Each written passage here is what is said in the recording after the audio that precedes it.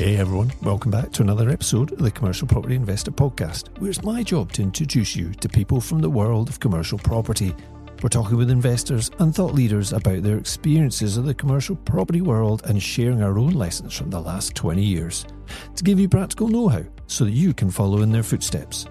If you've ever thought commercial could be your next step, but it just seems too confusing and opaque, then you've come to the right place. There are so many exciting opportunities in this dynamic sector, and I'm looking forward to pulling back the curtain and sharing them with you.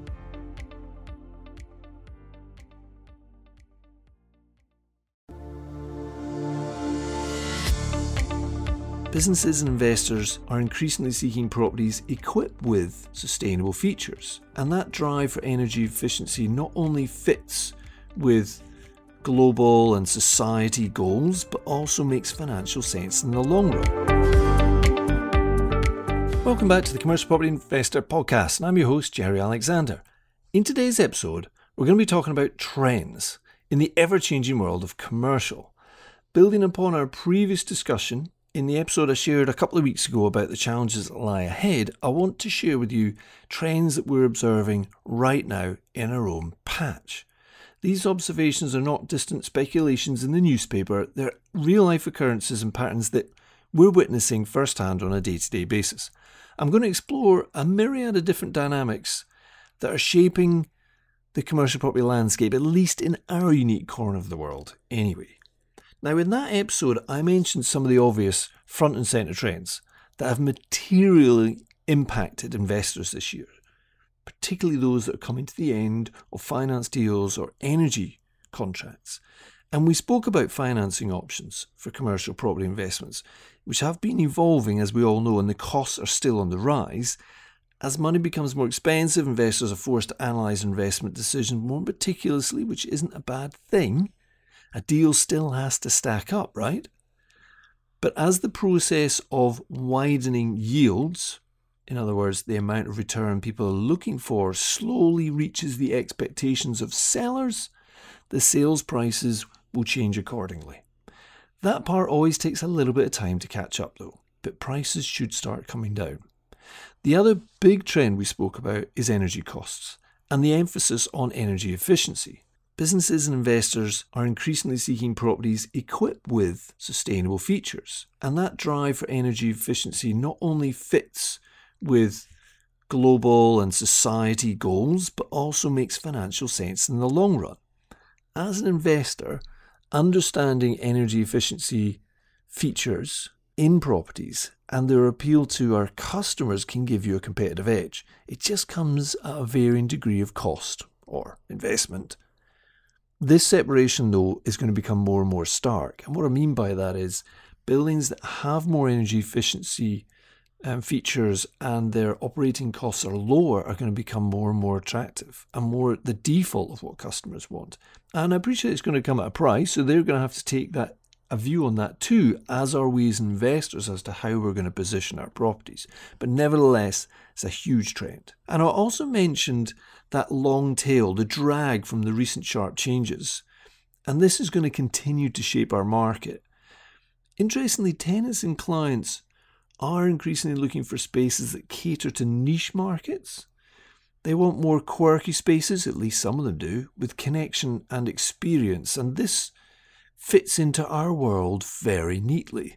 The opportunity is there for property investors to explore redevelopment projects, so that's repurposing spaces to suit these unique business needs. And by recognising and capitalising on some of these niche demands, we can unlock hidden potential in problem buildings in areas and places where people just haven't seen any opportunity. So, let me tell you about some of the other observations of changing customer habits and demands, some of which I've shared in the past, but quite a few are new. So let's just dive in. Therapy businesses. It's a thriving sector.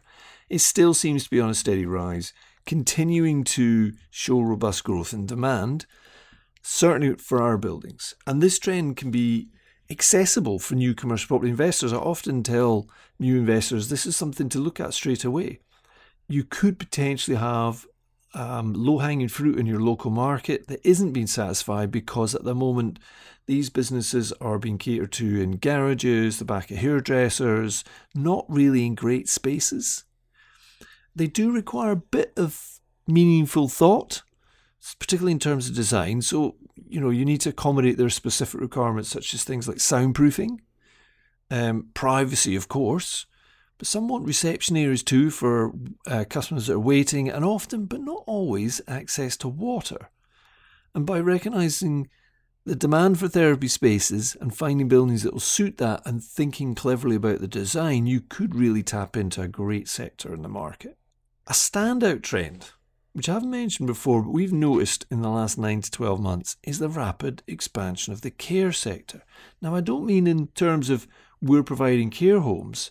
I just mean we're witnessing a significant rise in inquiries for back office and admin for support care facilities. So this isn't for people that are going into care homes. This is for looking after people who are still at home.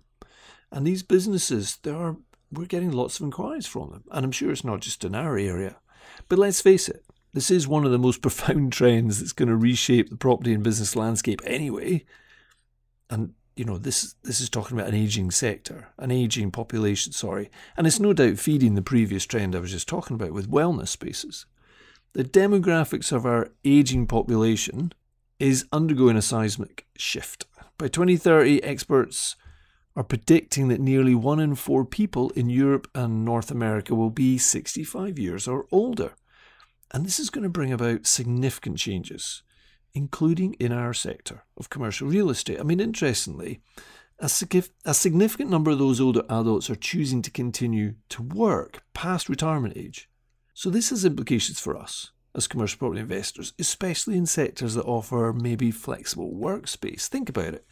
Tailoring office spaces to accommodate an ageing workforce requires some thinking, ergonomic design, increased accessibility, and facilities that support health and wellness. There it is again, right? As businesses and our space customers continue to recognise the value of experienced staff, demand for office spaces that cater to maybe an older demographic is likely to increase. It'll be interesting to see how many forward-thinking investors see this as an opportunity and factor into design new spaces that align with some of the requirements from an ageing workforce. One to watch, I think. Container storage.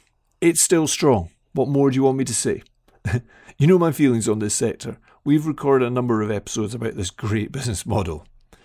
The need for access and secure storage, the need for accessible and secure storage is consistently high. Because this is a growth sector, one could argue it's more about quantity right now rather than quality. However, in time, it will be increasingly important to differentiate your offer in a more competitive market. The parallel trend to the growth in demand is the number of new container businesses arriving in the market, because the barrier to entry is relatively low. Okay, flexible workspace. There's an evolution going on there. Flexibility is definitely the new currency in workspace. Large office spaces and their owners are experiencing some rapidly changing dynamics. We've noticed that larger lease spaces are coming back on the market as a normal part of the lease cycle. However, reletting them isn't guaranteed and is slow, and it certainly isn't on the same terms. As you'll no doubt be aware, in the wider market, some of these larger spaces are not refilling at all. But on the other end of the spectrum, serviced office providers are struggling to meet the growing demand. This is a strong trend and has been talked about more in national forums. This is where basically operators are filling up their buildings. A lot of them are doing rent to do fast growth, but what they're doing is filling up the buildings and seeking more because the demand is so strong, because that flexibility is what businesses are looking for. So the size of the pie may or may not be getting, the size of the pie, let me get that right, may or may not be getting bigger, but the piece that flexible workspace is taking is getting larger and larger. That is a growth sector. So following on from that, let's quickly talk about hybrid office spaces. And this is where things get a little bit confusing when you talk about Flexible space, hybrid space, working from home, and all these other titles and descriptions. But under that miscellaneous banner, I'll just mention a couple of things. So firstly, working from home. There are certainly some that do truly work from home, but many others are drifting back to the office, either on a full-time or a part-time basis. And that's where the term hybrid comes in, I guess. What we're seeing is increasing numbers of people who want to work near home, but not from home. And this is where shared spaces and smaller regional offices are making a difference and facilitating this change. And typically under this hybrid model, businesses are seeking smaller office spaces for the same number of people. It's just that not everyone will be in at the same time. And we're seeing Tuesdays, Wednesdays and Thursdays as the busiest at our locations, closely followed by Monday, has to be said, which is improving all the time. But Fridays are still the quiet days. And I had to chuckle to myself when this week I saw the reports coming out of Zoom, the company we've all become very familiar with during COVID and lockdown. Many of us, including myself, still use Zoom. It's fundamentally changed the way we work because it makes things much more efficient. It's a much more efficient use of our time, having meetings without having to travel all over the place. But of all the businesses to announce they want staff to come back to the office, Zoom's got to be the one that brings the biggest laugh. Because if Zoom can't make working from home work, how are the rest of us going to do it? Another part of the hybrid revolution is the use of meeting room space. Businesses are seeking meeting room use for specific time slots on a regular basis, sometimes up to a week at a time. This is just something we've recognised and we've been seeing. I think there's others in the sector having the same, but this is often to bring the team together because they may be working from home and doing the hybrid thing, or to do training to a bigger group. And although meeting rooms are comparatively expensive on an hour-to-hour basis, they're far cheaper than renting a full-time office. Now don't get me wrong, not all of our customers give us stuff about hybrid working or working from home or fancy meeting rooms.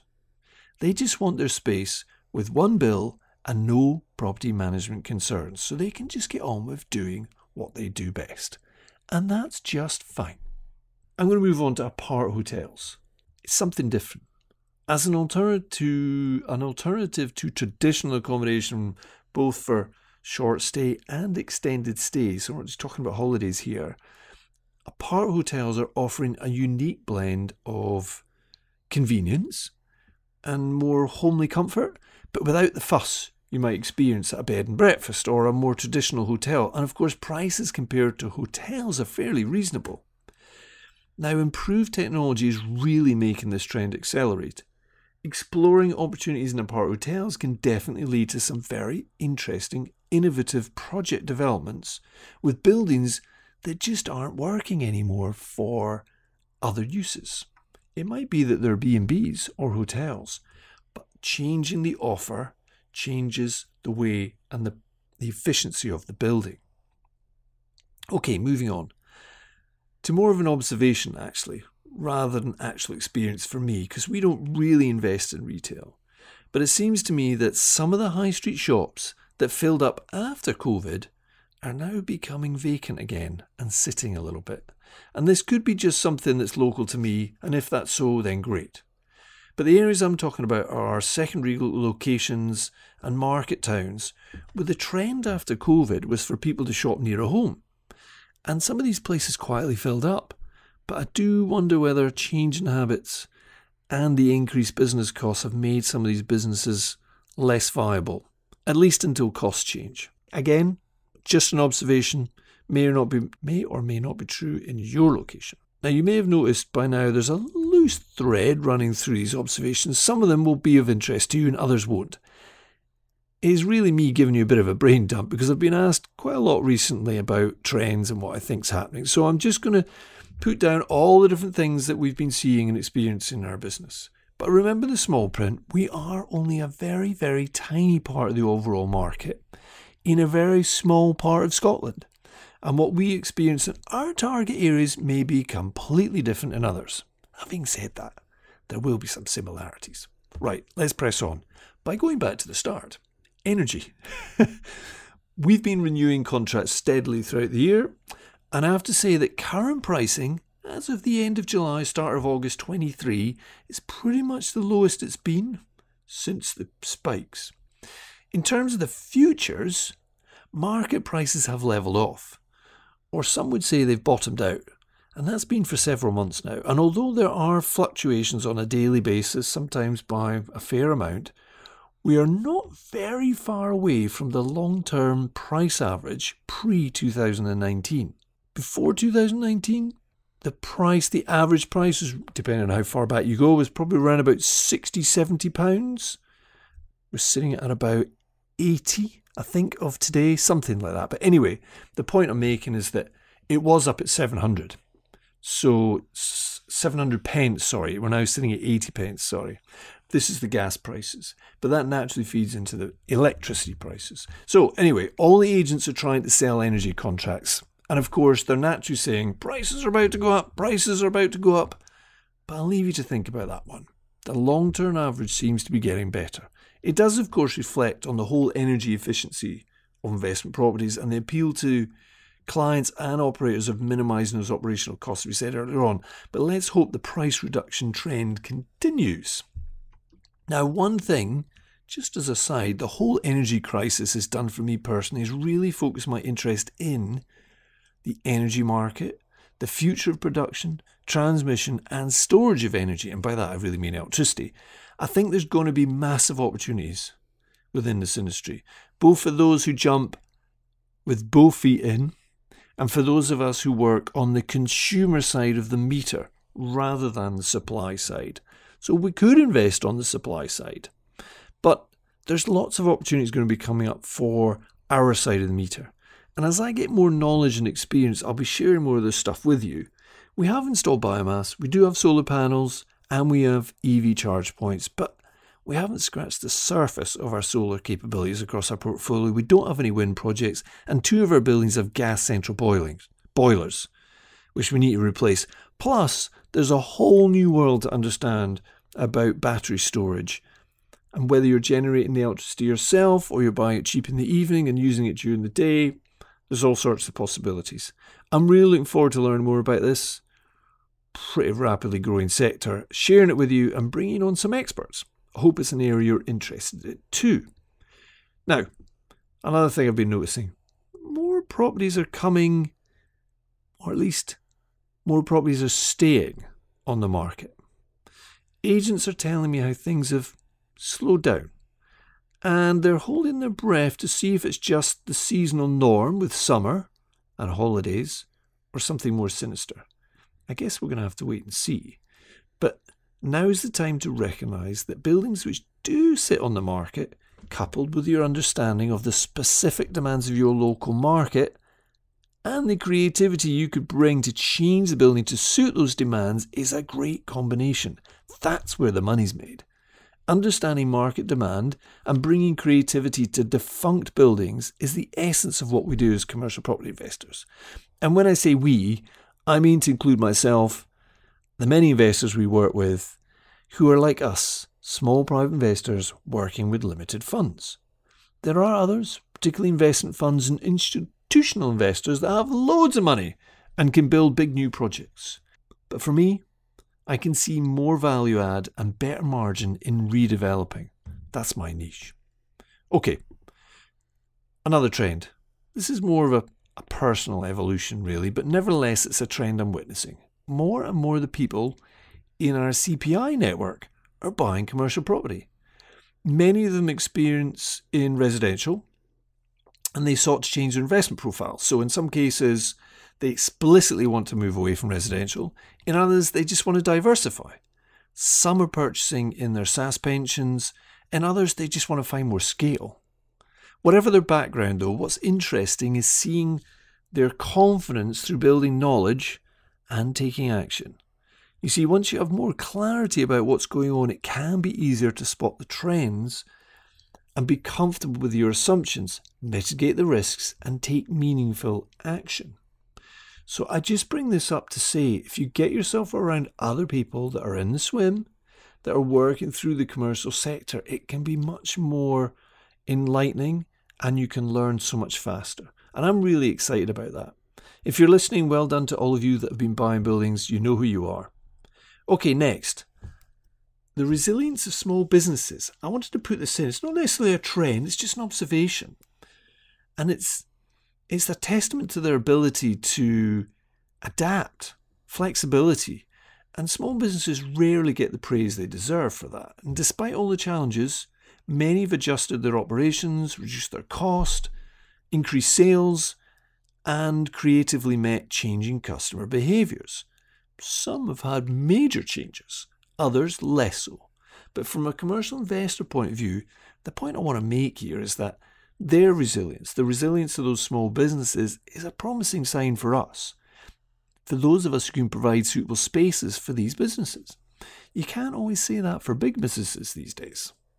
However, it is worth pointing out the hospitality sector continues to grapple with the hangover from the pandemic's financial impact, cautious consumers who are still not going out fully and entirely, and the perfect storm of rising costs. Now, hopefully things will ease there soon, or we're going to lose some more high-profile and often cherished locations. Right, I've got 11 there, so make of that lot what you will. Our job is to navigate the waters, to find the best places to plant and harvest. To do that, we need to keep an eye on the horizon, watching for these trends, but also keeping a firm hand on the tiller. Lots of trends have been emerging, and some will turn into fundamental changes, but others are going to fizzle out. One thing's for sure, though, there's going to be more opportunities. That's a natural byproduct from the pressures and changes in a changing, contorting market. And what changes are you seeing? Reach out, share your thoughts in the Commercial Property Investor Facebook group. Drop me a line. It'd be interesting to hear what you've been seeing.